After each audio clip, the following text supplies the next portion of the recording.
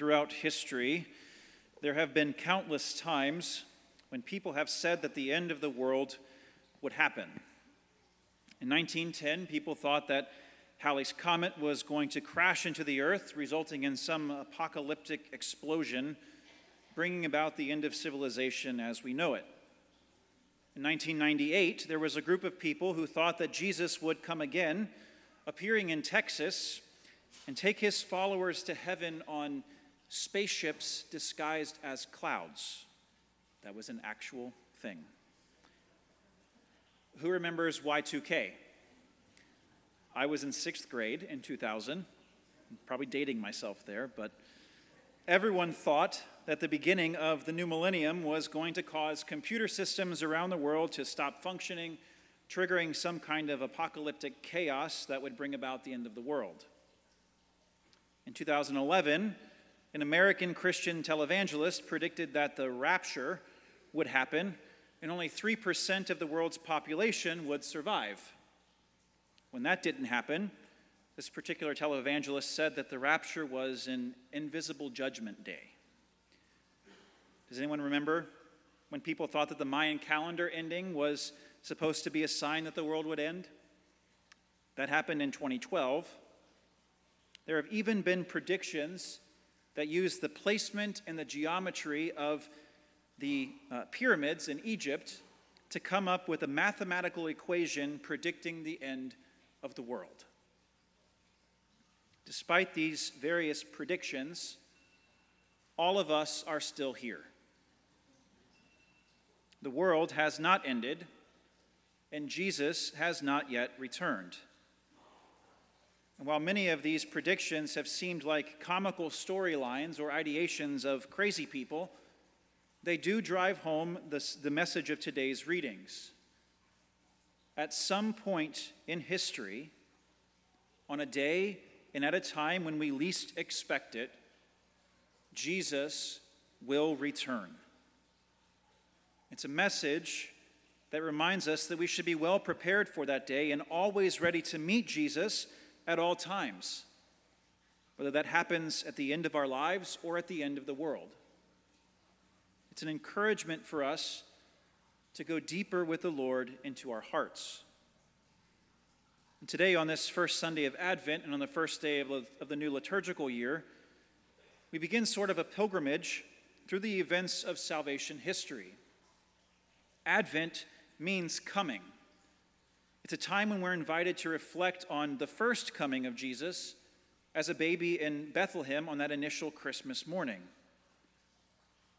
It's also a call to meditate more deeply on his daily coming into our lives through the sacraments of the church, through our reading of Scripture, and through the worship of the Christian community. And finally, it's an invitation to remember that Jesus will eventually come again at the end of the world to reward the just and to punish the wicked. All three of these comings of Christ have the same purpose: to reestablish and deepen our relationship with God. They're meant to cause us to reflect more intently on our lives and how we are living as Christian disciples. In a particular way, in these 4 weeks leading up to the celebration of Christmas, it's an invitation to pause and examine how we are preparing our hearts for the coming of Jesus.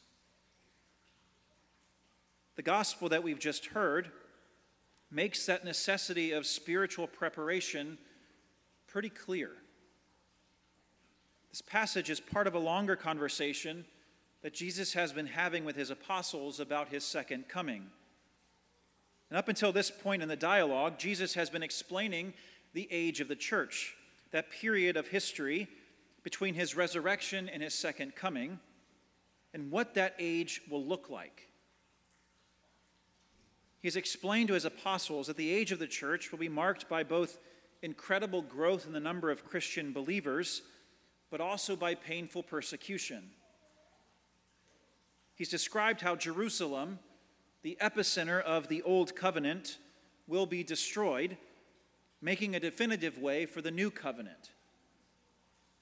He's told them that the world itself will eventually be destroyed to make way for the new heavens and the new earth. That's a message that we've been hearing over the last few weeks now. And then by referring to the example of Noah, Jesus explains that although these things will definitely happen, the apostles, and by extension all of us, can't know when. Jesus says, "You do not know on which day your Lord will come." The Lord wants us to remember that our time is limited. Our lives and history itself will come to an end. He wants us to recognize that reality because he wants us to use our limited time wisely, living as true Christians. This message is so important to Jesus that he will dedicate 4 separate parables to it before he finishes this conversation with his apostles, making sure that they and we don't miss the point. Jesus knew how easily even the most faithful disciple can fall into the trap of thinking that this earthly life is the goal and not merely the path toward our ultimate end, eternal life with him. That's why he challenges the apostles in the gospel. It's why St. Paul in our second reading challenges the Christian community in Rome. As Christians, we must always strive to turn away from sin, to remember the commands of the Lord, and to follow his teachings and the teachings of the church, and to focus on our relationship with Christ. If we don't live that way, if we get so caught up in the ways of the world and think that this earthly life is all there is, the consequences of that are eternal. And we risk spending eternity separated from God. So we have to be watchful. We must be prepared for Jesus to come at any moment. But we shouldn't let that reality instill in us a sense of fear or anxiety. The preface for our Mass today, the prayer that comes before the Sanctus, the Holy Holy, at the beginning of our Eucharistic prayer, reminds us that we are people of hope. That prayer will recall how Jesus took on our human flesh in his first coming in order to open the way for us to enjoy eternal salvation.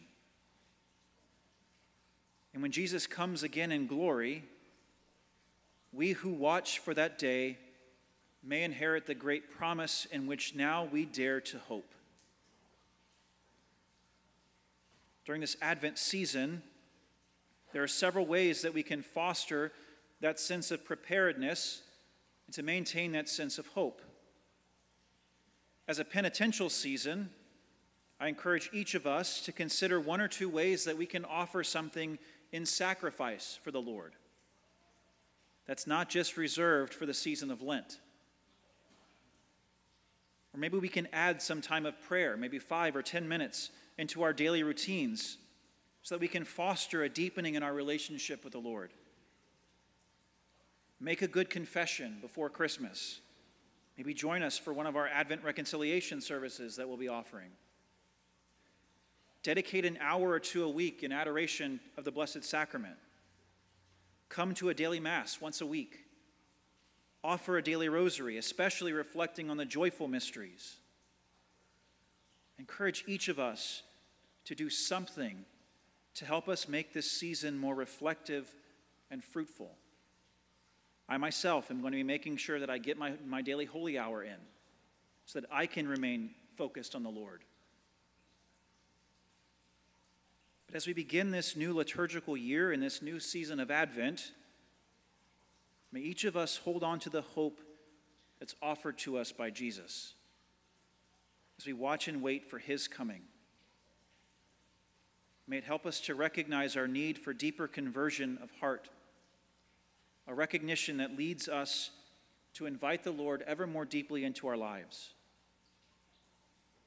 Let this first day of the year mark a new beginning for us, a first step on that path toward eternal life with the Father.